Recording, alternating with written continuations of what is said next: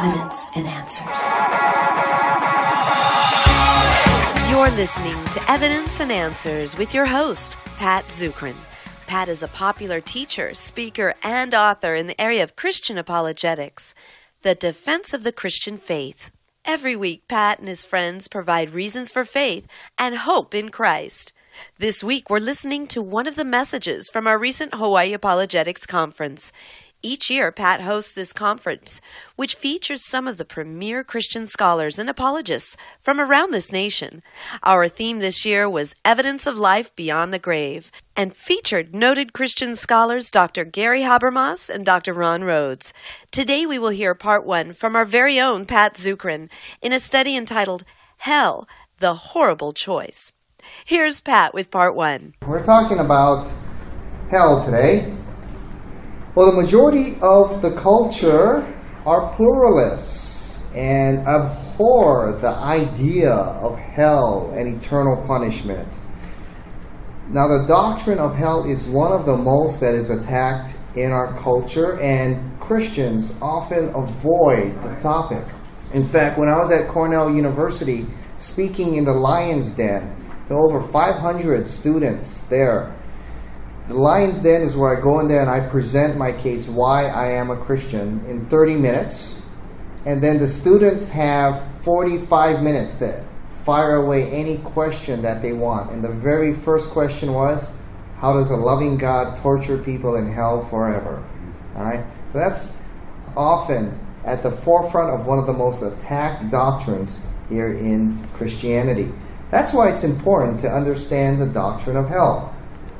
Philosopher Peter Kreeft writes this: of all the doctrines in Christianity, hell is probably the most difficult to defend, the most burdensome to believe, and the first to be abandoned. The critic's case against it seems very strong, and the believer's duty to believe it seems unbearable. Heaven is far more important than hell. We know much more about it, and it is meant to occupy our mind much more centrally. But in a battle, an array must rush to defend that part of the line which is the most attacked or which seems the weakest. Though other doctrines are more important than this one is not unimportant or dispensable. Now, many skeptics have turned away from Christianity, and you can often trace the beginning of their rejection of Christianity to their misunderstanding of the doctrine of hell. For example, Bertrand Russell here, one of the great atheist philosophers, or more famous atheist philosophers, you can trace his descent into atheism, which began with his misunderstanding of the doctrine of hell. He says this: I do not myself feel that any person who is really profoundly humane can believe in everlasting punishment. I must say that I think all this doctrine that hellfire is a punishment for sin is a doctrine of cruelty. It is a doctrine that put cruelty into the world and gave the world generations of cruel torture. And the Christ of the Gospels, if you could take him as his chroniclers represent him, would certainly have to be considered partly responsible for that. Charles Darwin, you can read his biography, and his descent into atheism, or some would say agnosticism, began with his rejection and misunderstanding of the doctrine of hell. He says this: I can indeed hardly see how anyone ought to wish Christianity to be true. For if so, plain language of the text seems to show that the men who do not believe, and this would include my father, brother, and almost all my friends, will be everlastingly punished. And this is a damnable doctrine. Charles Darwin. Okay? So many of the atheists, you can trace their descent into atheism or agnosticism and the rejecting of Christianity due to their misunderstanding of the doctrine of hell. Now, there's danger in rejecting the doctrine of hell. Number one, the Bible teaches on hell. Paul speaks about this in several passages, and so does the Apostle John. Revelation chapter 20 writes, Then I saw a great white throne, and him who was seated on it. Earth and sky fled from his presence, and there was no place for them. And I saw the dead, great and small, standing before the throne, and the books were open. Another book was opened, which is the book of life. The dead were judged according to what they had done, as recorded in the books. The sea gave up the dead that were in it, and death and Hades gave up the dead that were in them. And each person was judged according to what he had done. Then death and Hades were thrown into the lake of fire. The lake of fire is the second death. The Bible teaches on it. Jesus teaches on it. On several passages in the New Testament, Jesus taught on the doctrine of hell. If your hand causes you to sin, cut it off. It is better for you to enter life maimed than with two hands to go into hell, where the fire never goes out. And if your foot causes you to sin, cut it off. It is better for you to enter life crippled than to have your 2 feet and be thrown into hell. And if your eye causes you to sin, pluck it out. It is better for you to enter the kingdom of God with one eye than to have 2 eyes and be thrown into hell, where the worm does not die and the fire is not quenched. In fact, Jesus taught more about hell than about heaven. If hell is not true, then the Bible would be false. Jesus would be a liar. If we reject the doctrine of hell, then what else would we also reject? Charles Russell, the founder of the Jehovah's Witnesses, slid into that particular cult, and one of the things that led him there was also the doctrine of hell. Okay? So this is, although a tough doctrine, it's one we cannot reject. Now, there's several reasons why hell is necessary. First, it fulfills God's justice. Okay? It would be unjust for evil to go unpunished. And in the end, God is victorious and must defeat evil and quarantine it in a place that is away from Him. God, being holy, cannot have sin in His presence eternally. The price was paid upon the cross. Those who reject that gift remain in sin, and God's justice and righteousness and holiness demands that they remain out of His presence, quarantined in somewhere separate from Him in a place called hell. If so be that it is a righteous thing with God to recompense affliction to them that afflict you, and to you that are afflicted, rest with us at the revelation of the Lord Jesus from heaven, with the angels of His power in flaming fire, rendering vengeance to them that know not God, and to them that obey not the gospel of our Lord Jesus Christ, who shall suffer punishment, even eternal destruction, from the face of the Lord and from the glory of His light. So if you don't want God now, God honors your decision and allows you to be in a place completely separate from Him. God's justice requires hell. Human depravity demands hell. God is absolutely holy and cannot have sin or evil in His presence. Those who have Christ have their sin cleansed and dealt with. Those who do not, therefore, cannot enter into the presence of a holy, perfect, and righteous God. Heaven would not be heaven. It was filled with sinners who still had their sin nature. That would not be heaven. And if you don't want to be with God now, He's not going to force you to be with Him for all eternity. And there's good reasons for that we shall cover. Human dignity requires hell. Men have chosen to reject God. He respects their freedom and their dignity, and He will not force them to believe. And if they don't want to be with Him now, He'll respect their decision and allow them to be separated from Him for all eternity. God treats the choices of people as significant and allows them to choose for Him or against Him. And He honors their decision. That if you don't want to be with God now, He won't force you to be with Him forever. And the cross requires hell. The reason Christ died was for the sins of mankind, that we could be cleansed from sin and enter into eternal life with God. That's why the cross is essential to the message and mission of Jesus Christ. And it would all be in vain if those who reject the cross get somehow a free pass into heaven in their sinful state. Now, the nature of hell. Hell was not part of the created order that God said was good. Matthew 25, 2 Peter chapter 2, verse 4. Hell was made for Satan and his angels in God's creation. Hell is best defined in 1 Thessalonians chapter 1, verse 9. Perhaps may give us, if there's one verse that I had to pick, probably be this one, gives us the best definition of what the nature of hell is. 2 Thessalonians 1:9. They will suffer the punishment of eternal destruction away from the presence of the Lord and from the glory of His might. Hell is described primarily not in spatial terms, but in relational terms. Hell is a place that is away from God. Okay? It's also separation from love and anything of real value, away from the type of life and joy that we were always meant to live.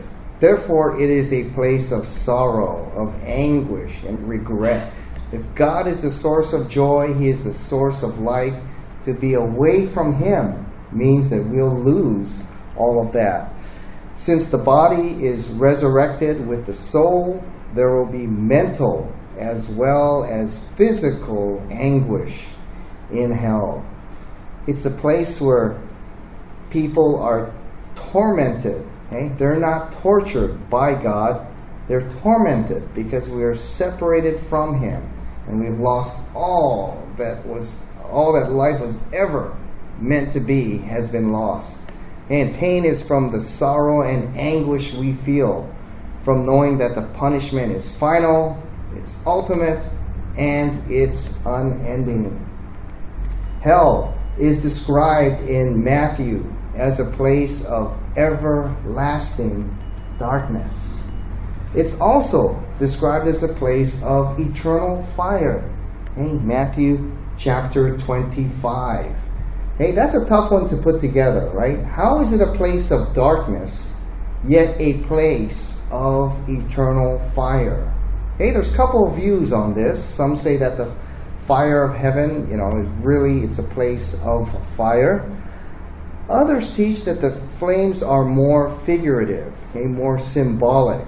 Describes a place of tremendous pain and suffering and anguish.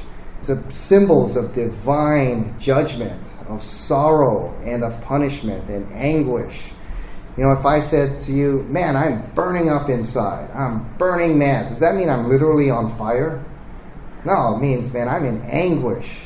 Okay? There's great anxiety within me, okay? Great pain. Literally, the best way I can describe it is I'm burning mad or I'm burning up inside. So some take it that the fires are symbolic of the never-ending pain and anguish that's in hell. Hell is described as a perpetual burning dump, Mark chapter 9, because the pain, the anguish, and the sorrow are never-ending, and it's a sorrowful place where the pain never ends, like a dump with a fire that never, ever goes out. Revelation chapter 20 describes it as a bottomless pit, the abyss.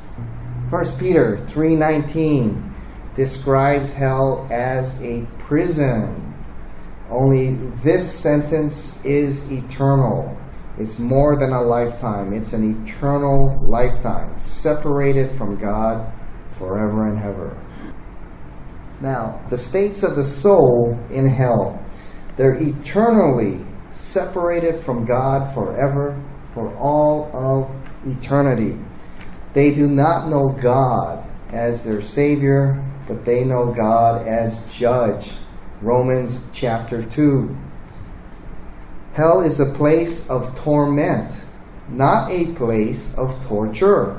When I was at Cornell University, the first question I was asked is, how can God torture people in hell forever and ever? Okay? If I tortured someone for even a day, I'd be thrown in jail immediately. How can this God torture people forever? Well, the Bible doesn't describe hell as a place of torture. It's a place of torment. Hey, what's the difference between torture and torment? What's the difference? Yeah, which one is imposed on somebody from the outside? Torture. Torment, as Jake Rice states, comes from within. Alright, so God doesn't torture people in hell. They're in torment. It comes from within. That's why it's a place of torment. They've chosen to reject God, therefore God respects their choice, and they're in a place away from Him where they are tormented. The pain in hell comes from the person, from the choice that they have made. All that has been lost, all that they realize, the joy, the wonder, the love, all that life was ever meant to be has been lost, and they must live with the consequences of their decisions, and they sit there in hell tormented forever. And it's a pain that comes from within. C.S. Lewis says the fires of hell are created from within the person himself. So, it's not a place of torture, it's a place of torment. Okay? When the rich man saw Lazarus there, he said, so he called to him, Father Abraham, have pity on me, and send Lazarus to dip the tip of his finger in water and cool my tongue, because I am in agony in this fire. But Abraham replied, Son, remember that in your lifetime you received good things, while Lazarus received bad things. But now he's comforted and you are in agony. He answered, Then I beg you, Father, send Lazarus to my father's house, for I have 5 brothers. Let him warn them so they will not come to this place of torment. Okay? Luke chapter 16. So it's not a place of torture. It's a place of torment. It's a place of anguish and regret, as we read in that passage in Luke chapter 16. It's a place of weeping and gnashing of teeth, as Jesus describes in Matthew chapter 8. A place of weeping because of such great sorrow. A place of gnashing of teeth because of the tremendous pain that they feel. So when you watch the LA Lakers this year, you scan the audience. You see the audience weeping and gnashing of teeth. Right? The Lakers struggle. Any Laker fans here? No. My good friends, they're Laker fans, so I like to give them a bad time. Right? Let's just see. Weeping, pain, weeping, all the sorrow, gnashing of teeth, because the pain is so great. The weeping and gnashing of teeth. When I'm playing tennis or golf, you know how they're slower sports and you can see your opponent, and when they're losing to you, you know, I often taunt them. I said, look at you weeping and gnashing of your teeth. I know you're going to lose, you know, and kind of thing. I kind of taunt them like that. It works. Try it. Try it on your tennis or golf opponents sometimes. Now, where's hell located?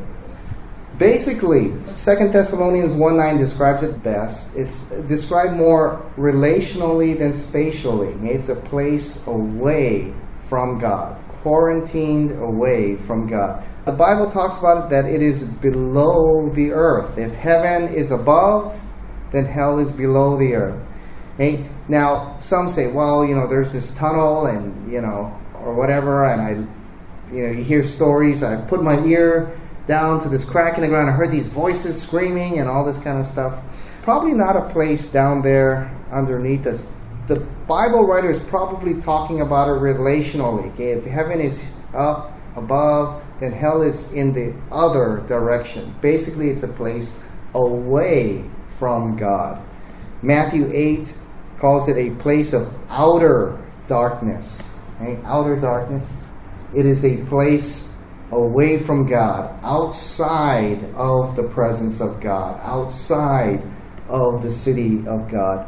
Revelation 22 talks about hell being a place outside the gates of the heavenly city. So basically, it's away from the presence of God. That's how hell is described in the Bible. Basically, it's a place outside of God's presence, away from God, quarantined away from the very presence of God. So God honors the choice of each person. If they don't want to be with God now, He won't force them to be with Him for all eternity. Okay? And heaven revolves around the throne of God. So you can't ignore God. You can't go up there and ignore Him. And if you don't want to be with Him now, He's not going to force you to be with Him for all eternity. If you remember the movie What Dreams May Come with Robin Williams and Cuba Gooding. Robin Williams, they go up to heaven, right? And it's this paradise. It's what he has dreamed of. And it's an incredibly beautiful place. And they're in this house that he has imagined. And it's incredibly beautiful. And Cuba Gooding, tears open the wall, and it's a window to just a beautiful lake and a sunset, and they're looking at it, and Robin Williams looks at Cuba Gooding and says, "Oh, where's God in all this?" And Cuba Gooding goes, "I don't know, but He's out there somewhere, each day telling us that He loves us." That's not what heaven's going to be like. You can't ignore the very presence of God. His glory and splendor fills all of heaven. Everything revolves around the throne of God. There we will also worship the Lord. Myriads and myriads of angels and the saints of all the ages worship the Lord. You can't get away from God or the worship of God when you're in heaven. So if you don't want to be with Him now, He's not going to force you to be with Him for eternity. Okay? To force you to be with someone you do not want to be with, that would be hell for you. All right? Heaven would be hell for you. Okay? So God doesn't force that upon you. I mean, if, there was a gal or a guy you didn't want to go out with, and your parents forced to be with them, okay, all night. I mean, that's like a never-ending torture, right? Imagine, if you don't want to be with God now, He's not going to force you to be with Him forever and ever and ever. Okay? My friend, when I was in Dallas, my friend hates George Bush. Okay? He thinks George Bush is the Antichrist. All right? Now, I don't know what your political view is, but because his company was connected with a big donor for George Bush, the whole company was invited to a banquet for George Bush after he had finished his second term. And so, my friend, being part of the company, was invited to go. Now, remember, this guy hates George Bush. This guy's the Antichrist, all right, to him. And that night, we were there at the most expensive hotel in Dallas. The only 5-star hotel in Dallas. We had the finest food. We had the best music. We had the best surroundings. I mean, we had the best of everything. Okay, but everywhere around, there was a tribute to George Bush. Pictures of George Bush, medals and awards that he had won, accolades to George Bush. And when people got up and spoke, they were highly esteeming and talking highly about George Bush. So even we're in the best place in all of Dallas. You think my friend was having a good time? It's an absolute hell. So he had to leave early. Okay? Someone who doesn't want to be with God now, okay, He's not going to force you to be with Him forever in heaven. Now, here are some common objections we hear here often. Number one, that first one, how can a loving God send people to hell forever? Well, as I said, God doesn't send people to hell. They choose to go there. Okay? And if you don't want to be with God now, He's not going to force you to be with Him forever. He honors your choice, and He allows you to be separated from Him forever, in a place quarantined, okay? In a place called hell. Thank you for joining us here on Evidence and Answers, and I hope you enjoyed listening to one of our messages from this past year's Hawaii Apologetics Conference. Our theme was Evidence of Life Beyond the Grave, and featured a wonderful lineup of scholars who presented fascinating and inspiring seminars.